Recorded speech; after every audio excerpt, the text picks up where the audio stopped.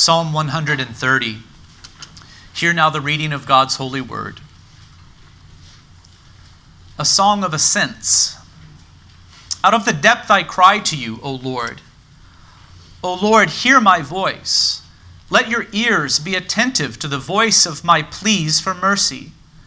If you, O Lord, should mark iniquities, O Lord, who could stand? But with you there is forgiveness, that you may be feared. I wait for the Lord. My soul waits, and in his word I hope. My soul waits for the Lord more than the watchman for the morning, more than the watchman for the morning. O Israel, hope in the Lord. For with the Lord there is steadfast love, and with him is plentiful redemption, and he will redeem Israel from all his iniquities. Let us go now to our sermon text for today, Luke 7:36 through 50.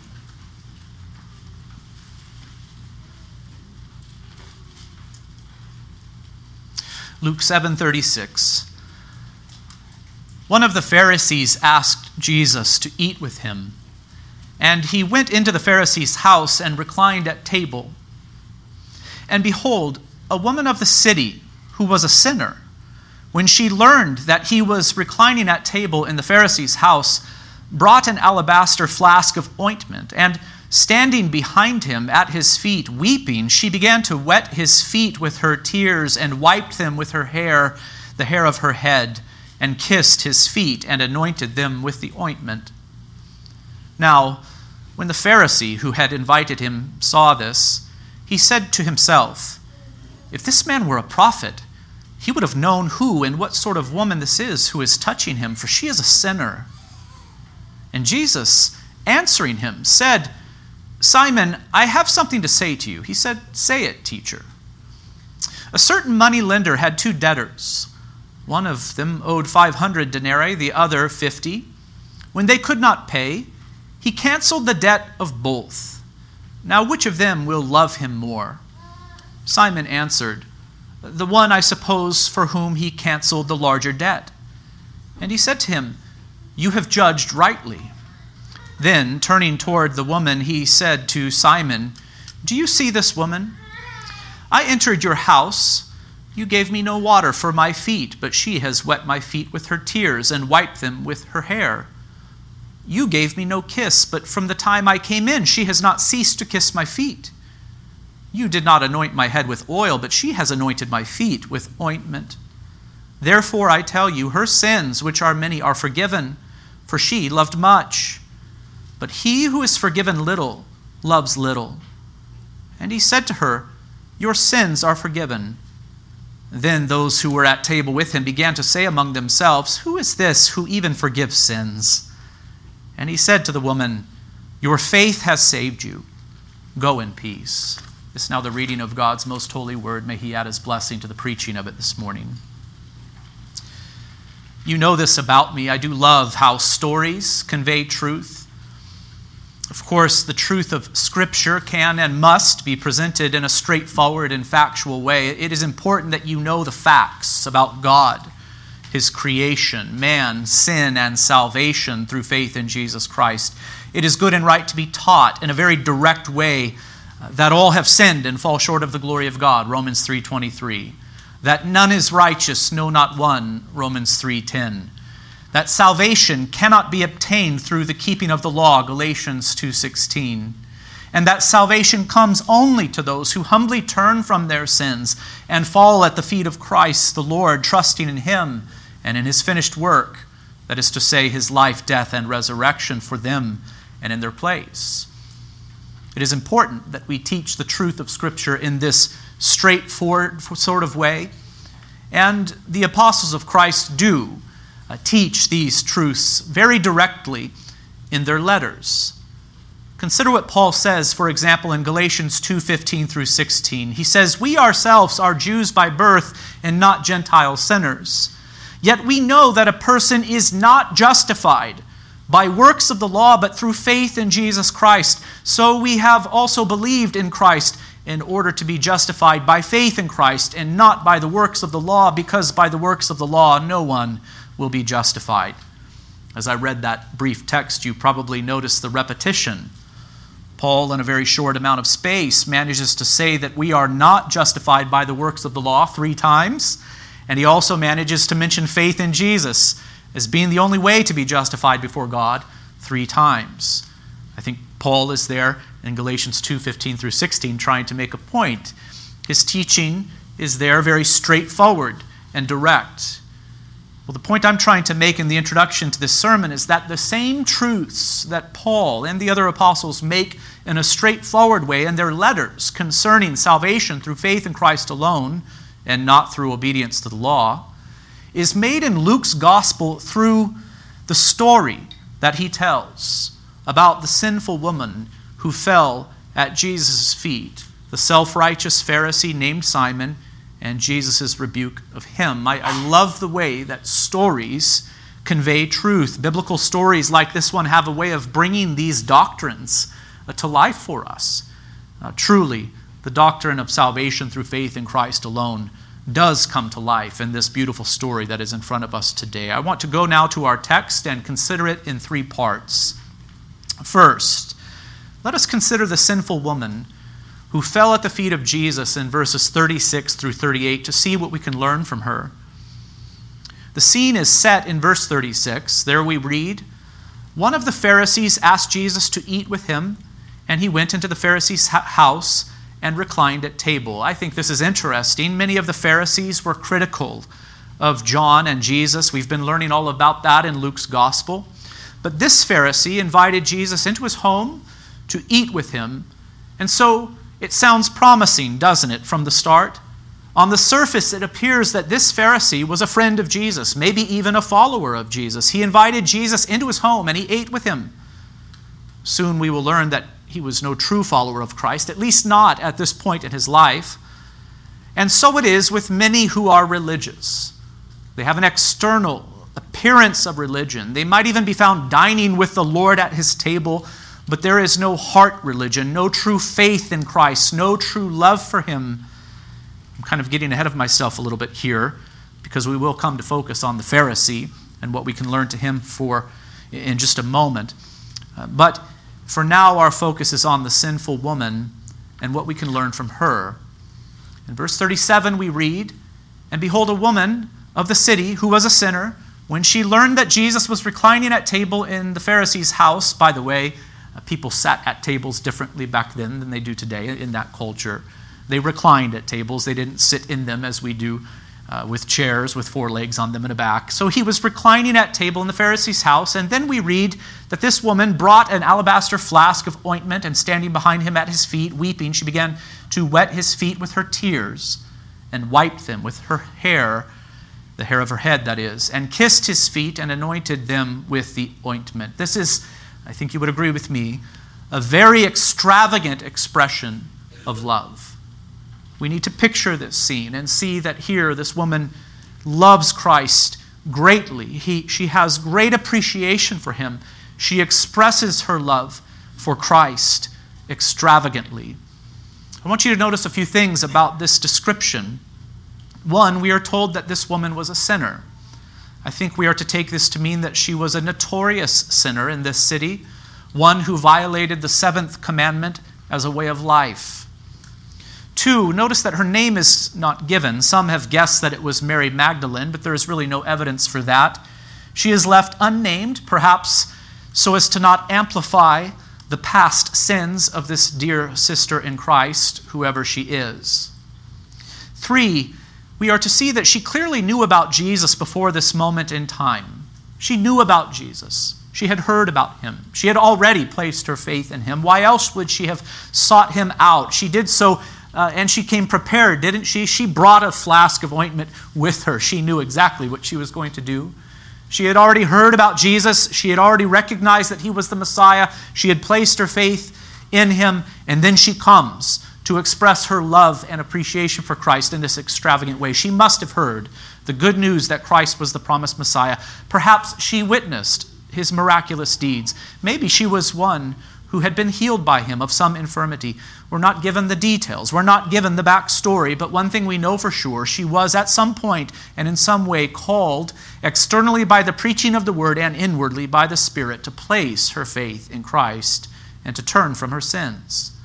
Why else would she feel compelled to come to him to express her love and gratitude so extravagantly? For, notice that her expression of love was extravagant. She fell at Jesus' feet as he reclined at the table. She was weeping. And we might ask, well, why was she weeping? Given the details of the story, I think it is safe to say that she wept for two reasons. First of all, out of sorrow for her past sin, and secondly, out of a sense of gratitude and joy for the offer of the forgiveness of sins through faith in Jesus the Messiah. And those who have faith in Christ know exactly what it is like to have this mixture of emotion, this strange mingling of emotion, sorrow and joy. At once our tears are tears of sorrow for sin and tears of joy for the forgiveness of sins. And this woman was weeping profusely, so much so that her tears fell to the feet of Jesus.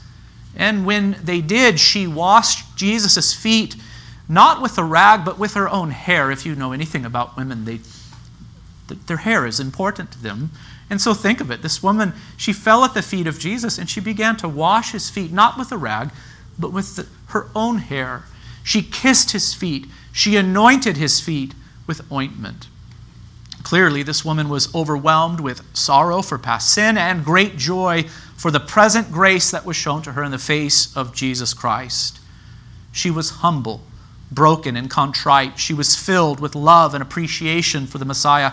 She fell at his feet, taking the posture of a lowly servant. She anointed his feet as if to acknowledge the fulfillment of the scripture that says, "How beautiful upon the mountains are the feet of him who brings good news, who publishes peace, who brings good news of happiness, who publishes salvation, who says to Zion, your God reigns." That is Isaiah 52, verse 7.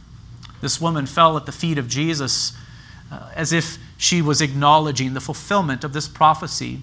True, beautiful are the feet of everyone who brings good news, even those who proclaim the gospel to this present day.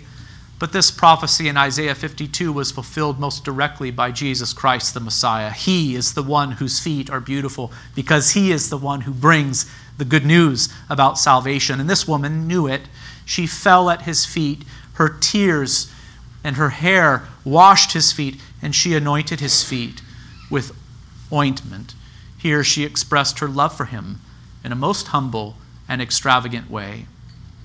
Of course, the question we are pressed with as we consider this story is, do we have a love like this for our Lord and Savior? Do we have a love like this for our Lord and Savior? Do we love him extravagantly? Are we overwhelmed with a great sense of emotion because our sins are washed away by him? Are we overwhelmed with a sense of grief for our sin and joy at the fact that Christ has taken away our sins? Do we serve him and worship him extravagantly because we love him so dearly? Now, when the Pharisee who had invited him saw this, the text says in Luke 7:39, he said to himself, "If this man were a prophet, he would have known who and what sort of woman this is who is touching him, for she is a sinner." I want you to notice that in verse 39, it is revealed to us what this man was thinking. The text says he said to himself these things. One question we should ask is, how do we know what this man was thinking? And the answer is that we know because Jesus knew his thoughts. Jesus knew his thoughts because he is God's prophet and Messiah, the eternal Word of God incarnate. The thinking of this man is revealed to us because Jesus knew his thoughts and has revealed his thoughts to us. And perhaps you have detected the irony in this story. There is irony present here. Apparently, this Pharisee invited Jesus over to his house and to sit at his table so that he, the Pharisee, might examine Jesus to see if he really was the prophet of God and the Messiah of God as he claimed. But notice this, Jesus examined him. He examined even his thoughts and the condition of his heart. And so there is irony here. It is ironic, isn't it? How men and women will pretend to stand in judgment over God and Christ, And yet we know that it is God who will judge men through Christ on the last day. Men in their arrogance and pride will try to put God and Christ on trial.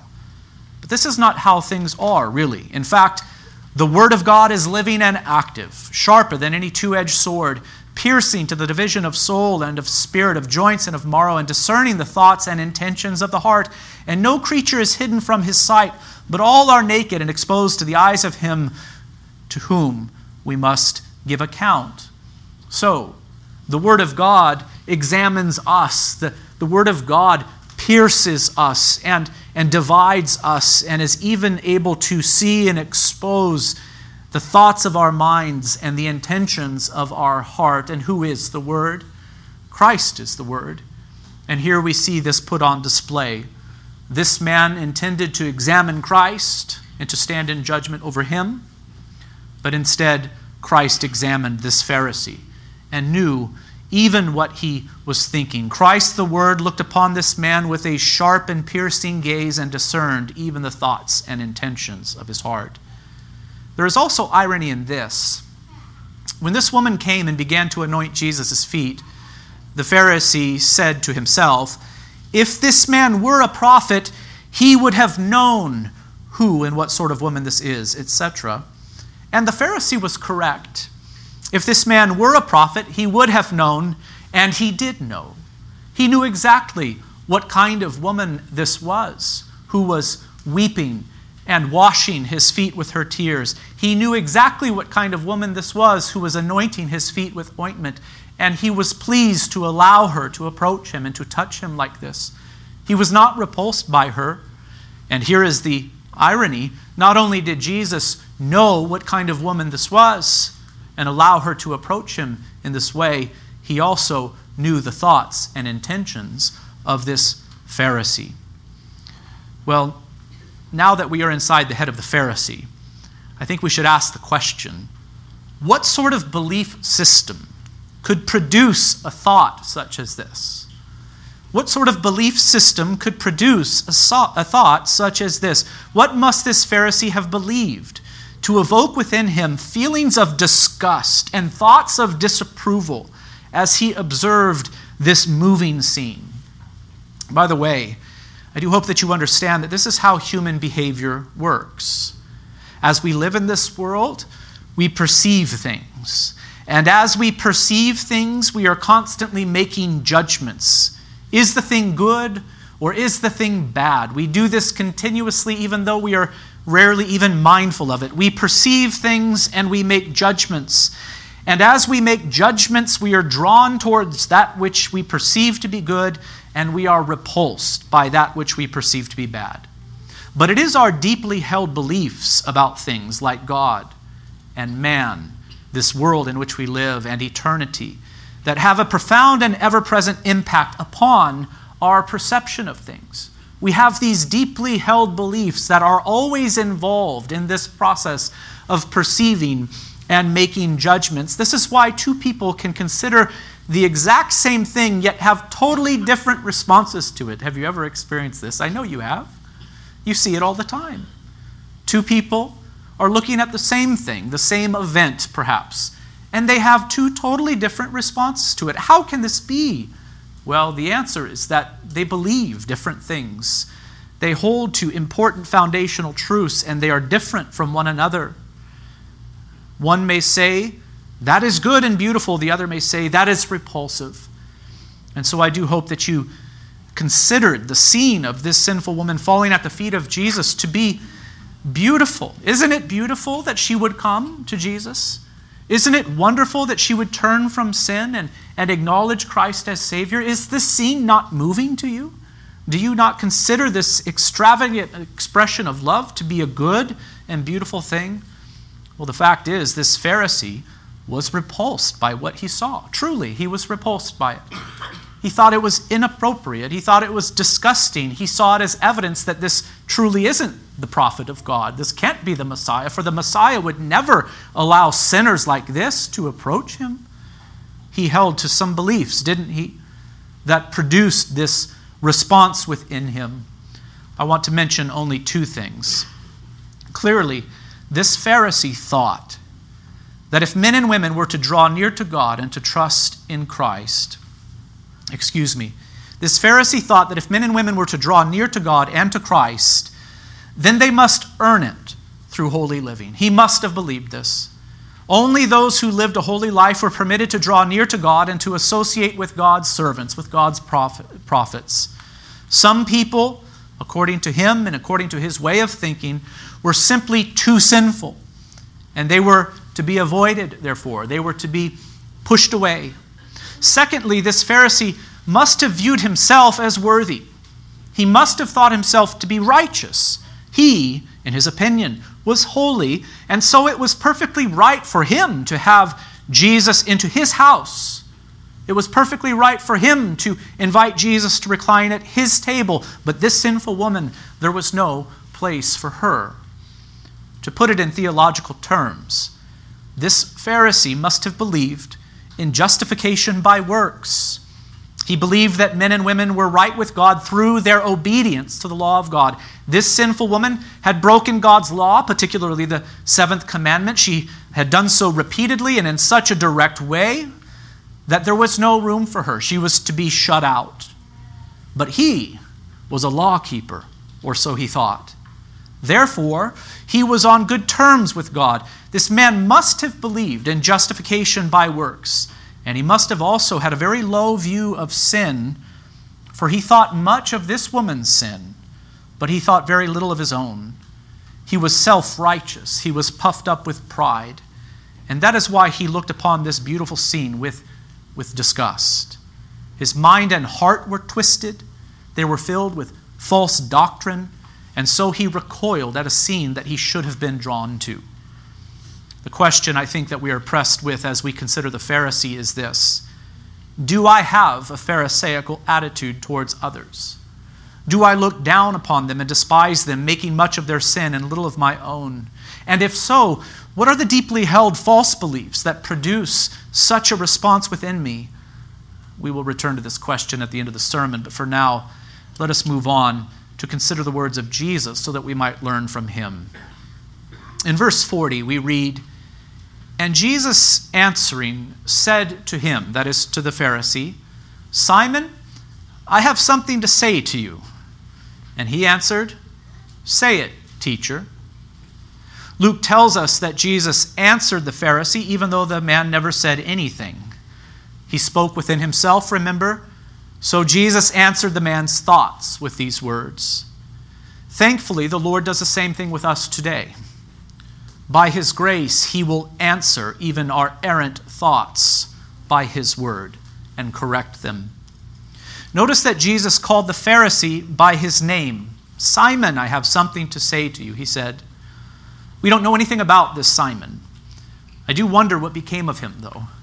Don't you wonder what became of him? We don't know.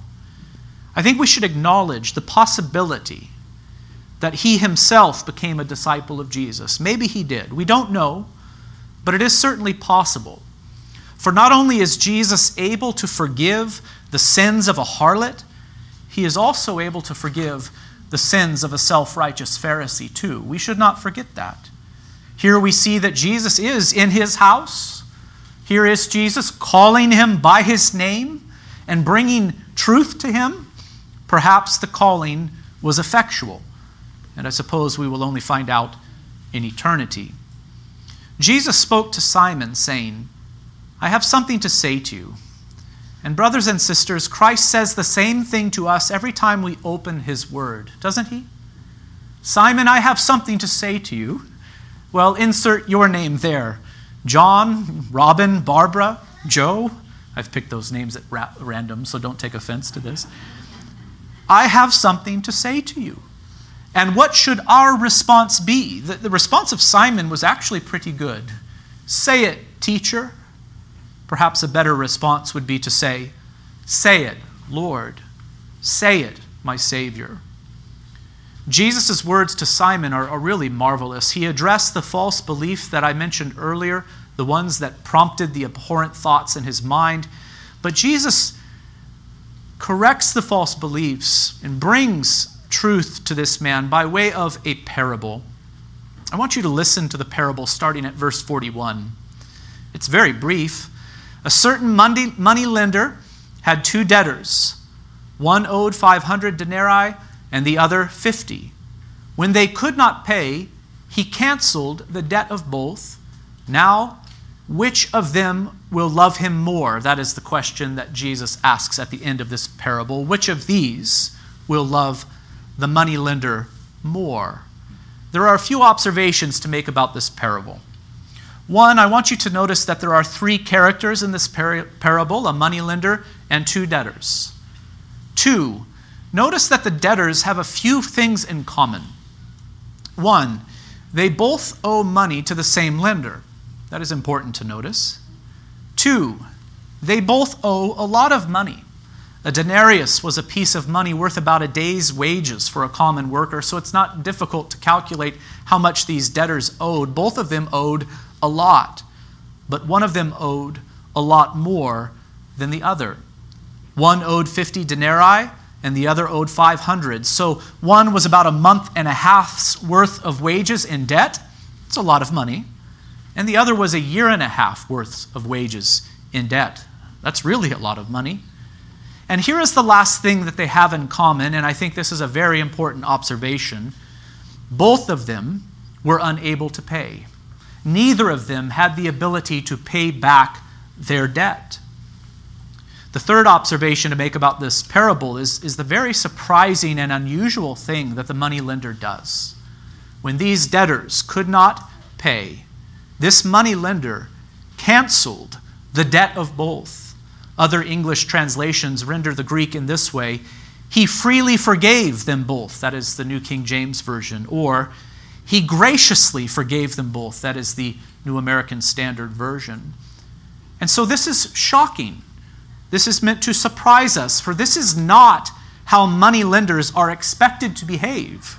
Money lenders do not simply forgive debts, do they? It sounds absurd to us, or at least it should. They'll do whatever they have to do to get their money back with interest, but this money lender is gracious and kind. He forgives both of their debts. And clearly this parable is meant to communicate the truth about sin and salvation. The moneylender is God. In general, the two debtors represent all of humanity. All stand before God guilty. All are in debt to him as sinners. Yet some have sinned more than others. That is true. They are therefore in greater debt. To use the language of Paul from Romans 2:5, some by their excessive sin and the hardness of their heart have stored up for themselves wrath on the day of judgment. But I want you to pay very careful attention to this part of the parable. No one is able to pay the price. Neither of them are able to repay, and this does stand for the condition of all humanity before God. All are indebted to him, and no one is able to settle the debt that they have with God. All are in this same predicament. All are in this same position. No one is able to pay the price. No one is able to settle the debt. In general, these two debtors represent all of humanity, but in particular, they represent the woman who had sinned more and the Pharisee who had sinned somewhat less. And I want you to see how this little parable was aimed at the two false beliefs buried deep within the mind and heart of this Pharisee that caused him to look with disgust at this woman who fell weeping at the feet of Jesus. This parable, it's beautiful, it's wonderful, and it's directed so precisely at these false beliefs held within the mind and heart of this Pharisee. The Pharisee thought, if men are to stand right before God, then they must keep his law. This woman is a lawbreaker. Therefore, she is not worthy to come to God, nor is she worthy to touch the feet of God's prophet, if indeed Jesus is God's prophet. That is what he thought. But Jesus set this man straight by teaching him that all are debtors. None is righteous, no, not one. And there is no way for men to pay off the debts they owe to God. No amount of future obedience or future good will cancel the debt of past sins, nor fix the problem of inward corruption and imputed guilt. The only hope for men and women is to have their debts graciously canceled or forgiven by God. And where is this forgiveness found? Where is this forgiveness found? It is found at the feet of Jesus. This Pharisee thought of himself as righteous, but by this parable, Jesus made it very clear that he too was a guilty sinner. He was in debt to God. Granted, he had not lived in blatant and open sinful rebellion as this woman had for so many years. Nevertheless, his debt before God was still very great, and he also was unable to repay it. And so if he wished to stand right before God, if there was any hope for him to stand guiltless before his Maker, it would have to be through forgiveness, the gracious cancellation of his debt. In other words, the Pharisee would have to come to God in the same way that this sinful woman came. He too would have to fall at the feet of Jesus, having turned from his sin and having acknowledged the need for the Savior. For it is through faith in Jesus that our sinful debts are canceled. For God has canceled them through his suffering on the cross. And it is through faith in Jesus that his righteousness is imputed to us, a righteousness that he has obtained through his obedience in the whole of life. I want you to notice this also. After Jesus told the parable to Simon the Pharisee, he asked him a question. It is found at the end of verse 42. Now, which of them, the one who was forgiven little or the one who was forgiven much, will love the gracious moneylender more? Simon answered, the one, I suppose, for whom he canceled the larger debt. And Jesus said to him, you have judged rightly. The word judged grabs my attention. The Pharisee was judging the woman and Jesus in his mind just a moment before, but he was judging wrongly. His theology was all messed up. Therefore, his perceptions, his thoughts, and his judgments were all messed up. But Jesus set him straight with the parable, and now he judges rightly. You have judged rightly, Jesus says. And it was the truth of the Word of God that helped him to judge rightly. I'm also reminded of what Jesus said in that Sermon on the Plain. Judge not, and you will not be judged. Condemn not, and you will not be condemned. Forgive, and you will be forgiven. The Pharisee had judged wrongly in the past, but now he is beginning, at least, to judge rightly, having encountered the Word of God. But the question Jesus asked was about love, wasn't it? Now, which one of them will love more? Which one of them will love more? Will the one who is forgiven much or little love more? The Pharisee was right to say, the one who was forgiven much. Verse 44, then turning to the woman, he said to Simon, do you see this woman? I entered your house. You gave me no water for my feet, but she has wet my feet with her tears and wiped them with her hair. You gave me no kiss, but from the time I came in, she has not ceased to kiss my feet. You did not anoint my head with oil, but she has anointed my feet with ointment. Therefore I tell you, her sins, which are many, are forgiven. For she loved much, but he who is forgiven little loves little. He who is forgiven little loves little. What do these words mean exactly? Does Jesus mean to say that a person who comes to faith in Christ, let's say at a young age, who has lived a relatively good life, will be incapable of loving Christ greatly, given that they have been forgiven little, relatively speaking, that is to say, compared to others who have perhaps lived for a longer period of time in sin and who have sinned notoriously? Is that what Jesus means? Does he mean that those who have lived a relatively good life and have been forgiven by Christ will not be able to love in this extravagant way, in the way that this notorious sinful woman loved? Conversely, does he mean that it is only those who have lived a life full of sin and immorality and then, having placed their faith in Christ and having been forgiven of all of that great sin, will be able to love him with a deep and profound love? That is not what Jesus means. This is about perception, friends. That is what this is about. The truth of the matter is that we have all sinned against God. We stand guilty before him and carry around a large debt that we can never repay. That is true of all of us by nature. Granted, some have sinned more than others, but it is those who are aware of the greatness and severity of their sins and of what their sins deserve, who will love God and Christ greatly when they see that their debts have been canceled through faith in the Savior that God has provided, given his life, death, and resurrection. This is about perception. So I am asking you, do you see it? Do you perceive the fact that you are a guilty sinner before God, considered in and of yourself? Do you see it? Do you perceive it? This woman was right to fall at the feet of Jesus and to express her love and appreciation for him in an extravagant way, but it would have been right for the Pharisee to do the very same thing. Though he had lived a morally upright life in comparison to others, though he had been religiously devout, though he loved God's law, or at least claimed to, though he strove to keep it perhaps all the days of his life, maybe even from childhood, the right thing for him to do when Jesus came to sit at his table would have been to weep at the feet of Jesus, just as this woman did, and to anoint his feet with ointment, you see. It would have been right for him to do so. What was the problem, though? What differentiated this woman from this Pharisee? It was not that one had sinned and the other had not. It was that one had sinned and she knew it. She knew herself to be a sinner.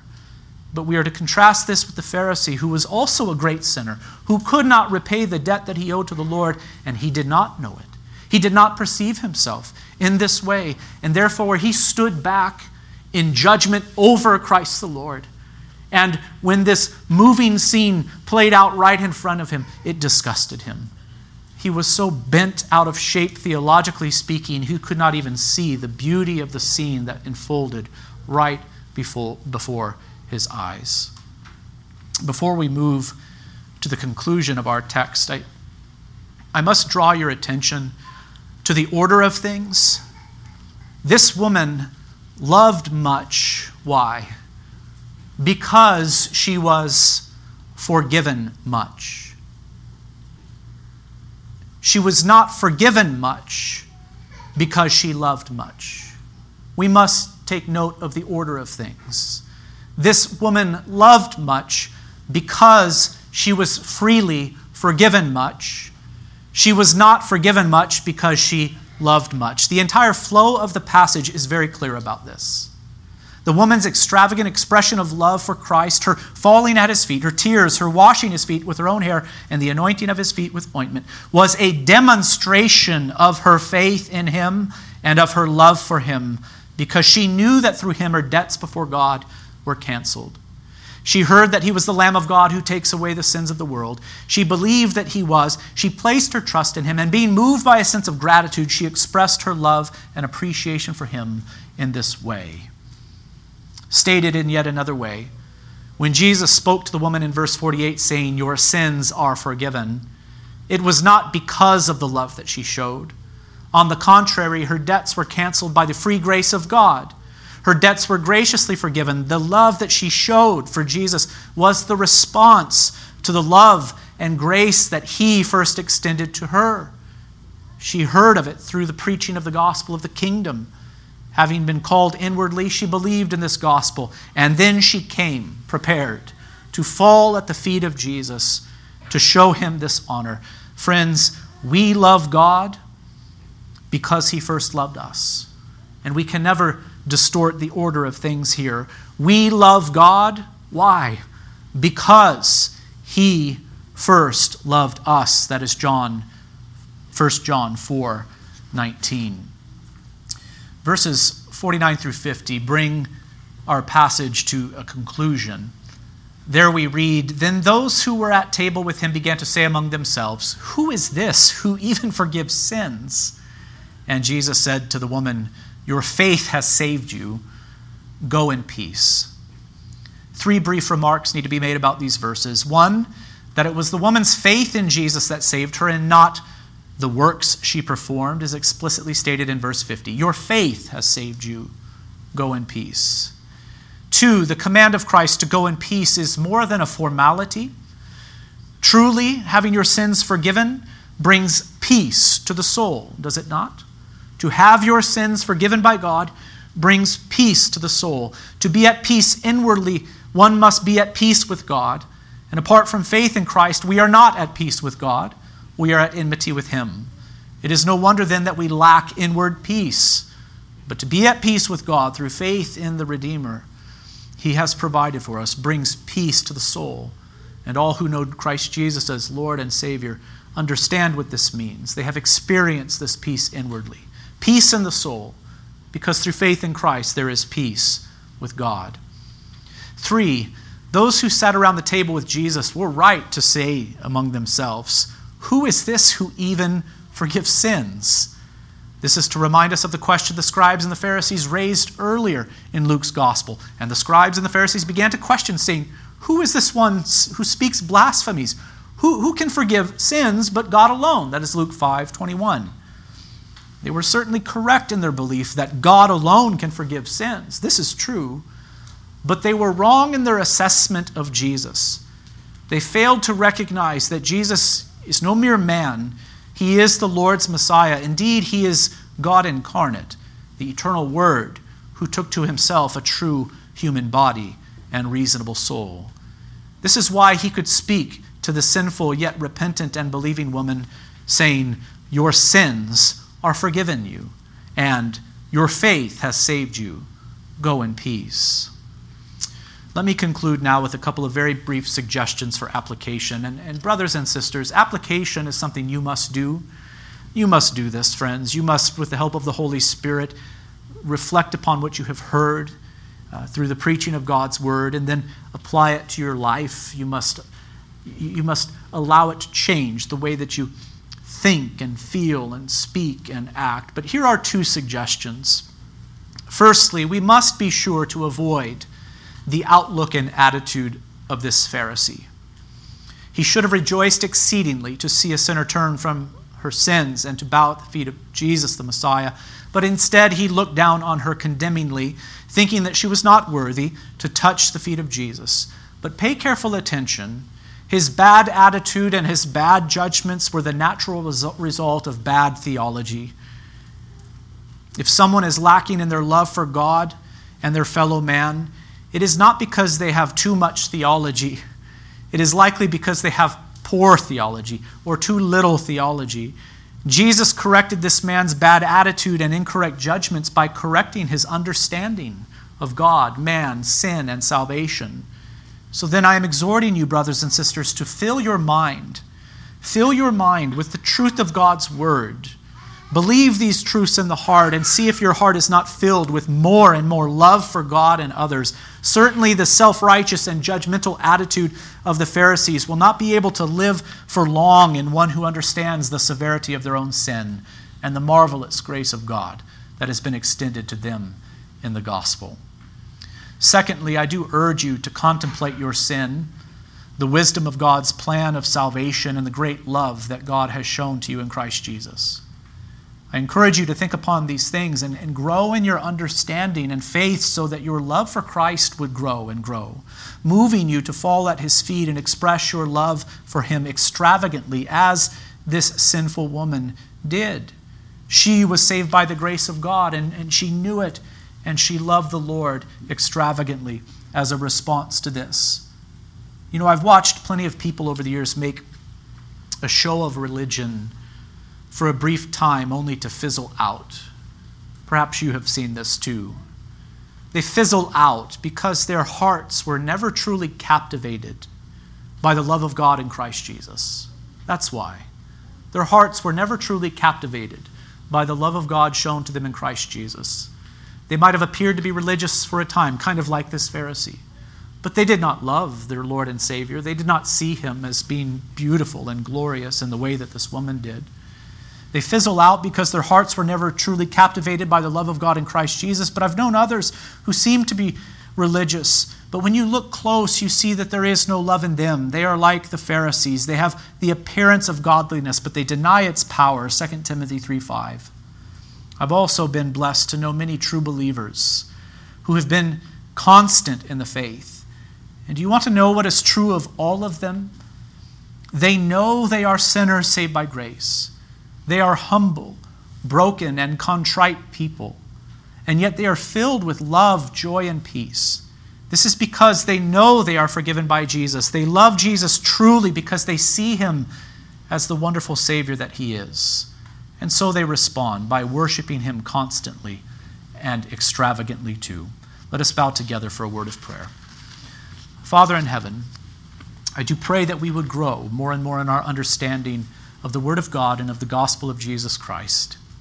I pray that as our minds are transformed by the Word of God, that our hearts would be transformed as well, that our hearts would be full and overflowing of love for you and for Christ Jesus our Lord. God, I do pray that you would help us to respond in obedience to you, O Lord. May we fall at the feet of Jesus, and may we worship. May we worship corporately with hearts filled with love and overflowing. May we also worship you from day to day as we live in a way that is pleasing to you, O God, in obedience to all of your commandments. God, you are kind to us, and we acknowledge it. And your plan of salvation to save us in this way by the Word of God becoming incarnate, by his suffering, his life, his death, his burial, resurrection, and ascension. What a marvelous plan. O Lord, help us to understand it and to appreciate it more and more all the days of our life. It's in the name of Jesus Christ, our Lord and Savior, that we pray these things, and all of God's people say, Amen.